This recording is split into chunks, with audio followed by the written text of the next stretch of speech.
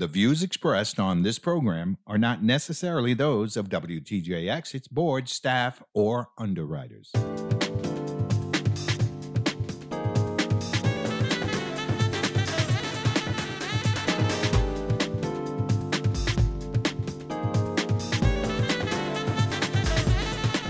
Good day. You are listening to Ability Radio, brought to you by the Disability Rights Center of the Virgin Islands.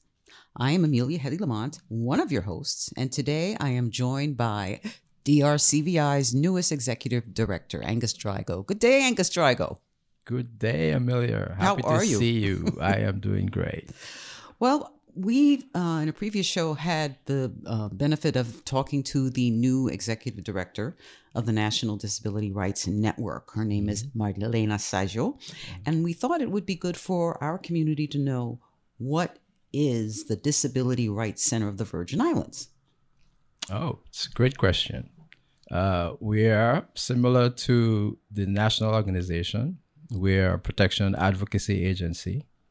We provide legal rights for people with disabilities, ensuring that their rights are protected, that there's no abuse, neglect, or any violation of their rights. We also provide support for families with individuals or children with disabilities through our parent support centers, both here and in St. Thomas. Excellent. We're also part of, like I said, the network, National Disability Rights Network. And we're part of the 57, I think. Right. 57 of us. Yeah, Right, that's right. throughout the U.S. and the territories. Now, the protection and advocacy, if you might hear us sometimes say P&A, that's what it stands for.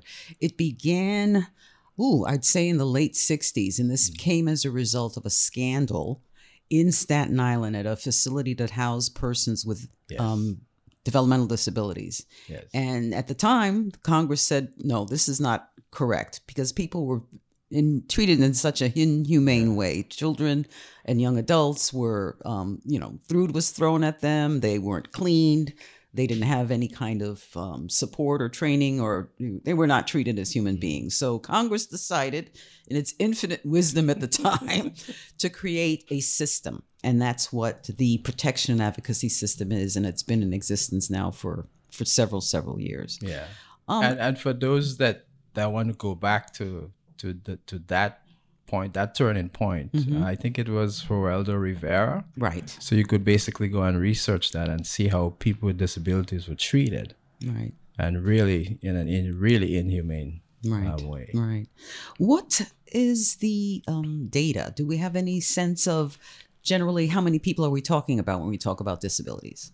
Well, if you think about people with disabilities, I'm in the studio talking to you and I have my glasses on. Without that, I wouldn't be able to function, go out to drive. I could see at a certain distance. That's a disability. So when you start to talk about numbers, you're talking about quite a few people. Right. The last census in 2010 had some data, but we've not seen anything for the Virgin Islands from the 2020 census. Right. We've been searching the website, looking for things.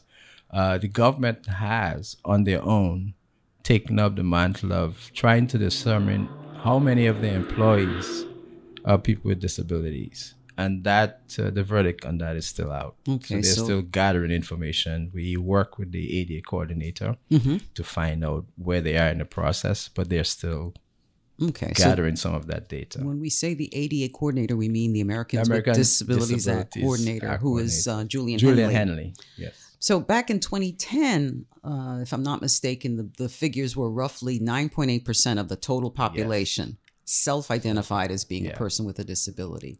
And when we say a disability, we mean an individual who is limited in some substantial way. Yes.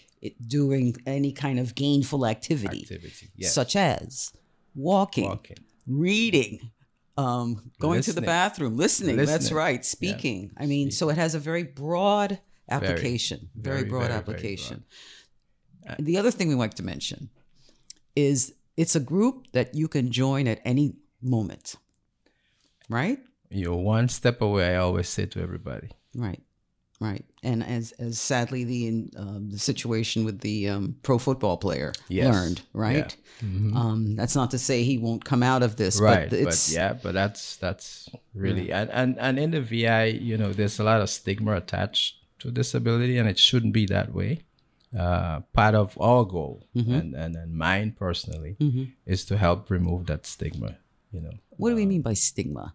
Well, when you talk about people with disability, we should treat them as, I don't want to use the word regular, but as somebody without a disability. So when you look at them, you're not seeing that disability. You see the person. You see the person. Right. So with me, and this is where we need to get. Wearing my glasses, somebody's looking at me, they're not thinking about disability at all. And that's where we need to head. Right. Yeah. No, that's fair.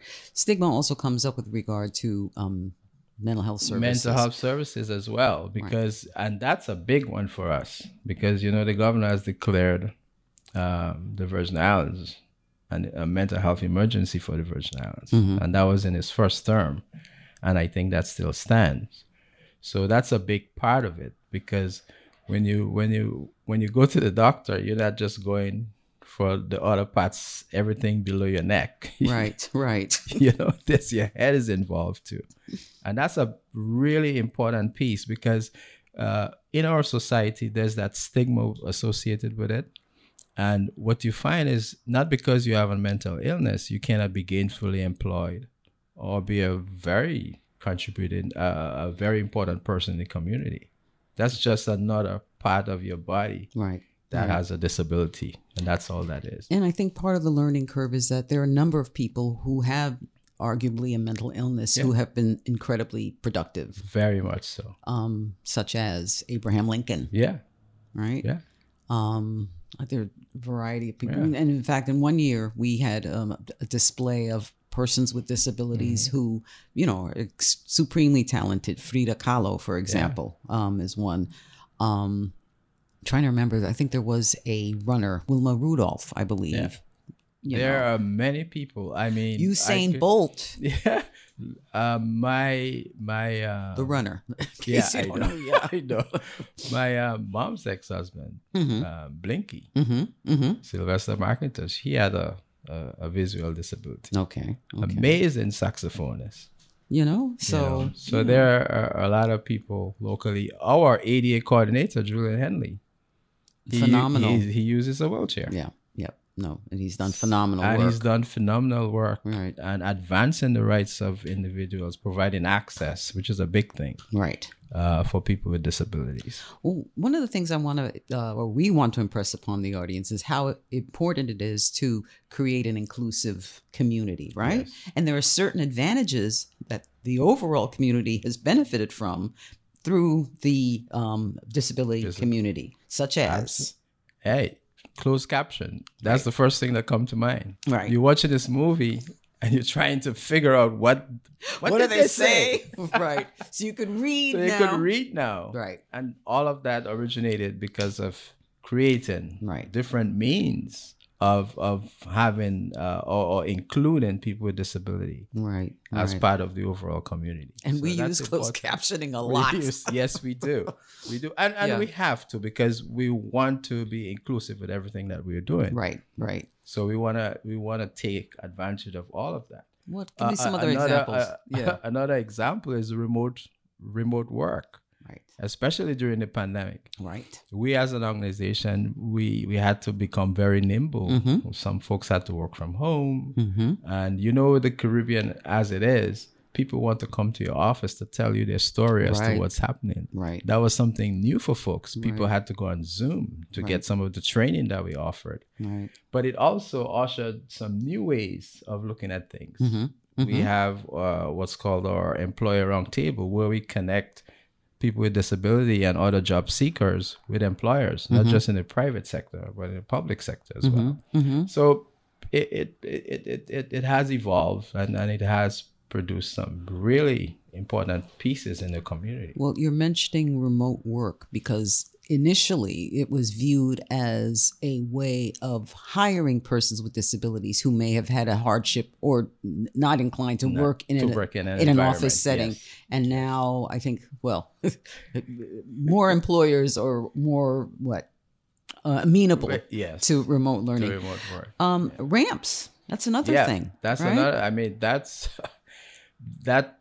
the part of the access that we mentioned a little earlier on. And if you look, let's just talk about locally. Mm-hmm.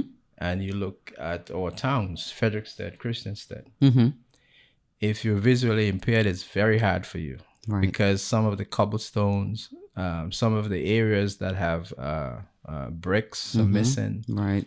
I took a tour in Frederickstead, and I only did 2 streets, Waterfront and the next street. Mm-hmm. And I passed on that information to the AD coordinator. Mm-hmm. It's very, very hard to traverse Right. as somebody with this. And they repaired the roads. They didn't repair the sidewalks. Mm-hmm. We have a potential problem as well with some of our utility poles being in the middle of the sidewalks. Right.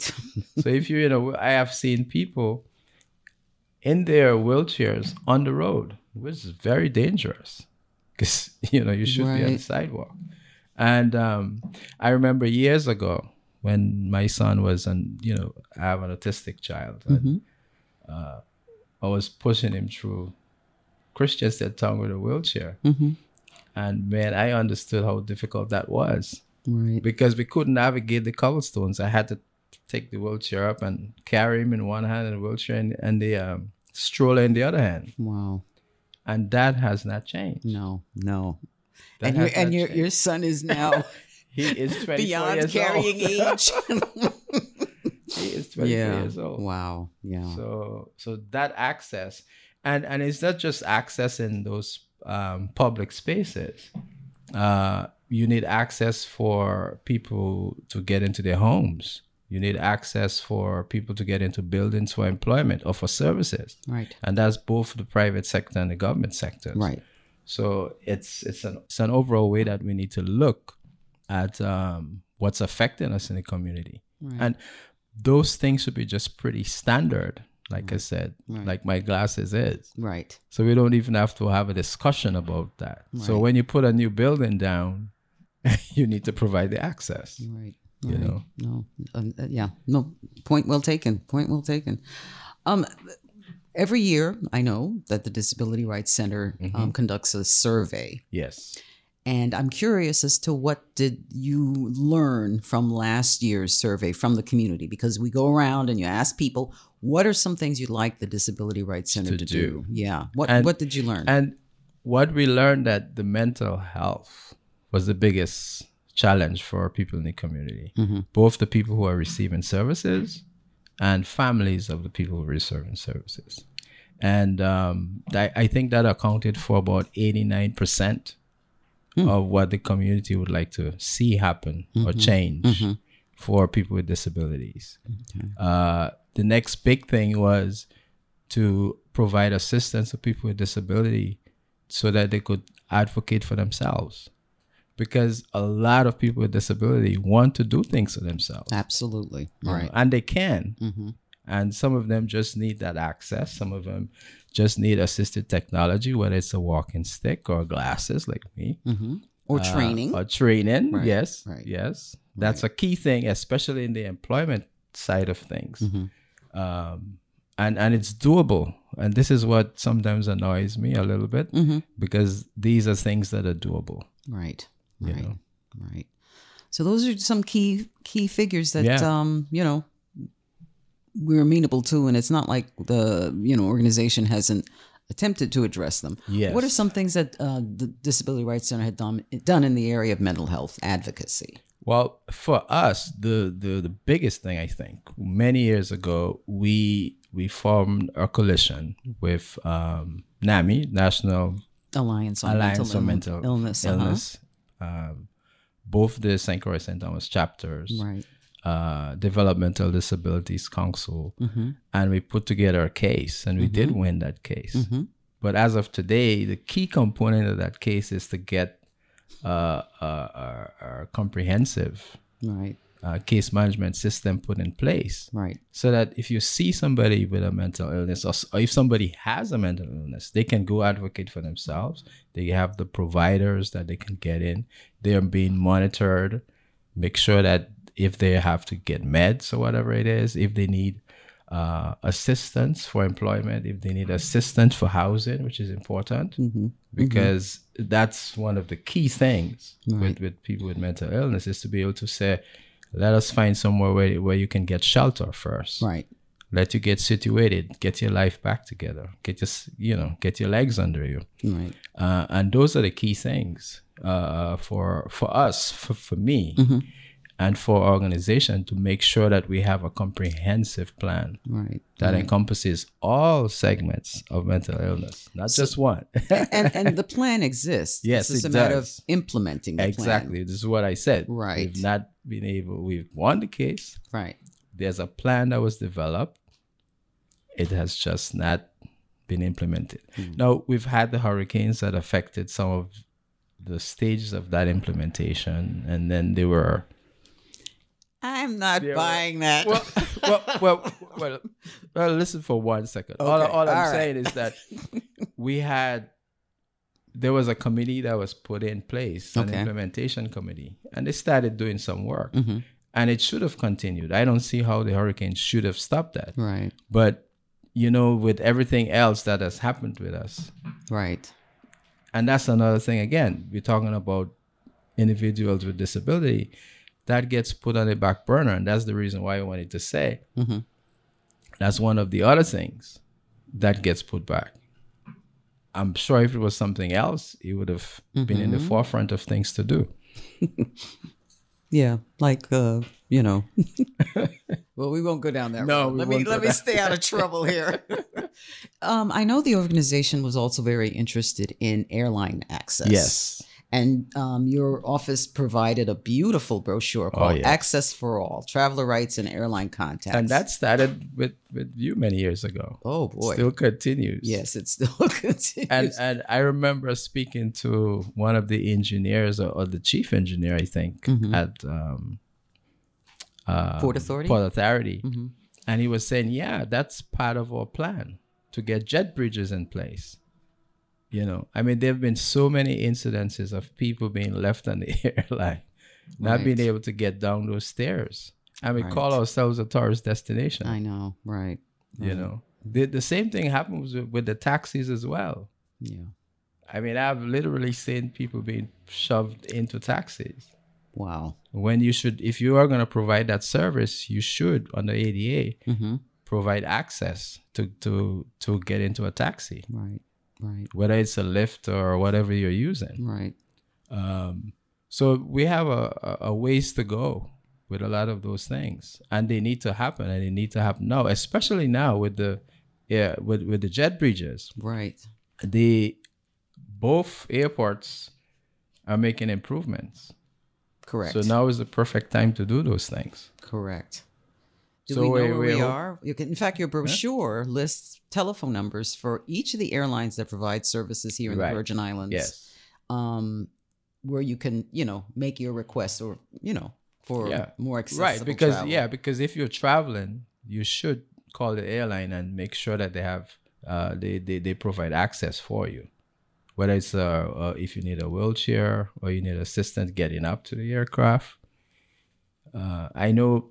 Many years ago, they used to have sort of like a little ramp. Yeah. I don't see that anymore. The hurricane messed it up. It was a ramp, a switchback. Yes. That was it JetBlue? JetBlue used a lot. Yeah. And that was very helpful to a lot of people. Yeah. And it's not just people in wheelchairs. Everybody. It's everybody. Yeah. Because I have knee issues and I would prefer not to go up those stairs. Right. So that's key for us this year as one of the things that we want to see happen. Okay. Again, it's win-win, Yep. When the disability community wins, everybody wins. Everybody wins. We also do work with parents of children with disabilities. Tell us a little bit about that. Well, we have some funding through the Department of Education. And we have what is called parent centers. And within those parent centers, we provide training and outreach services to parents with children with disabilities, IEPs, Which is individuals. education plan. Educational plans. Every child has one. Every child has one. Right. If you are a child with a the reason disability. I'm laughing is I always try to say the words out before the acronyms. Right. And I forgot this time.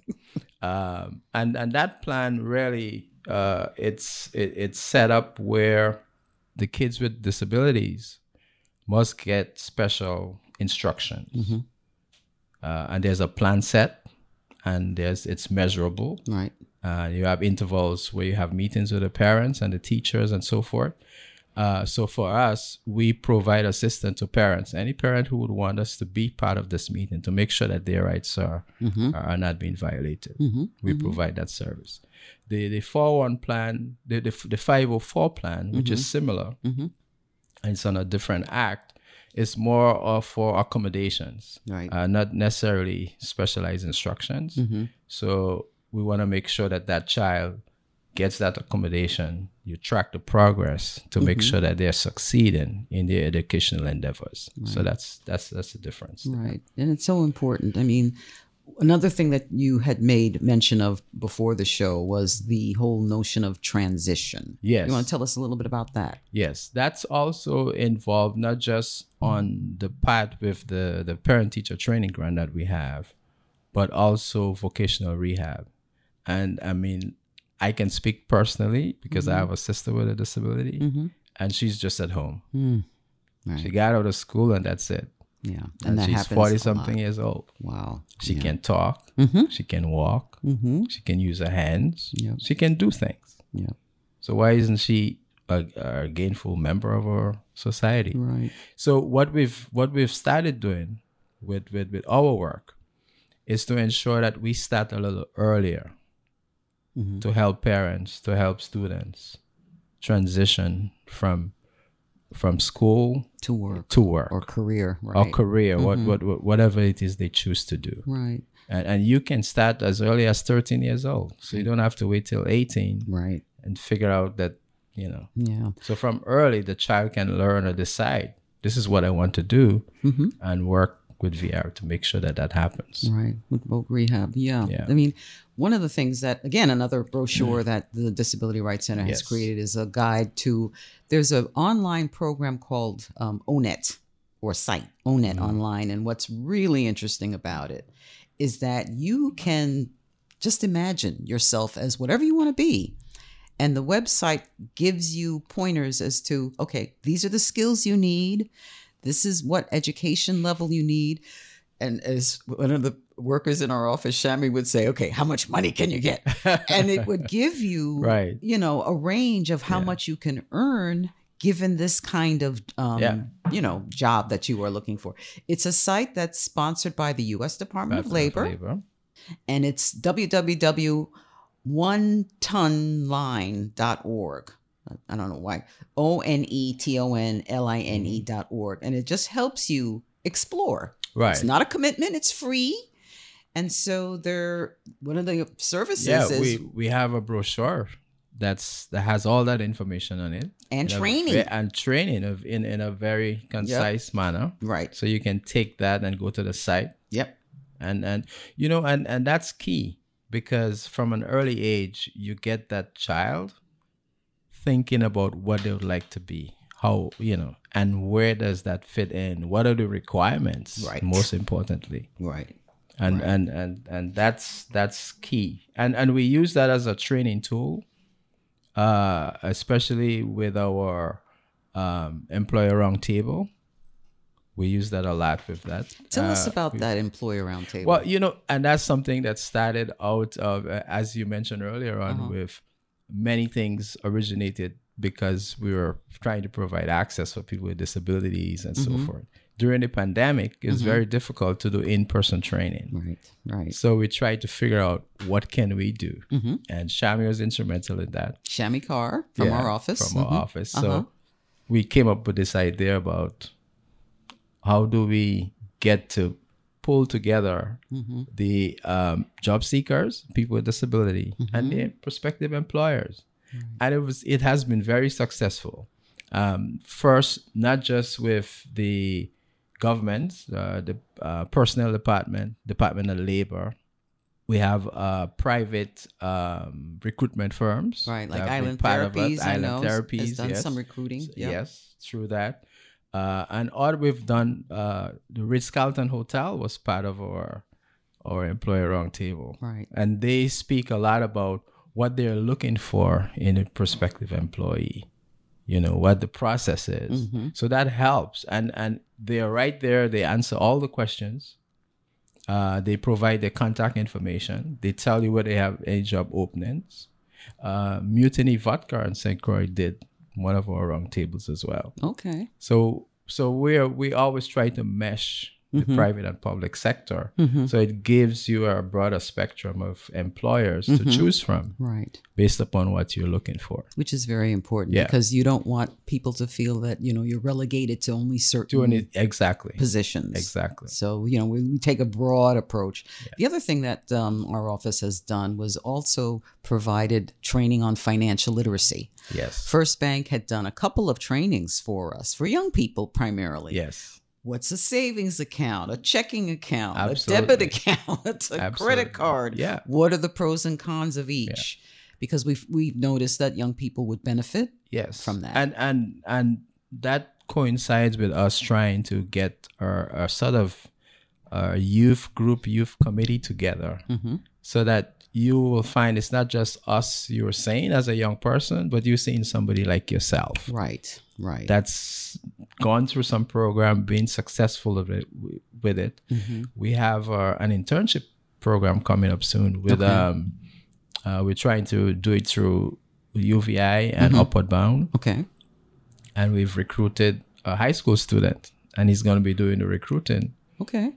With the people from the Upward Bound program. Okay. To get them to provide training to them, tell them about who we are. If there's a career that they want to get into on the social disability side.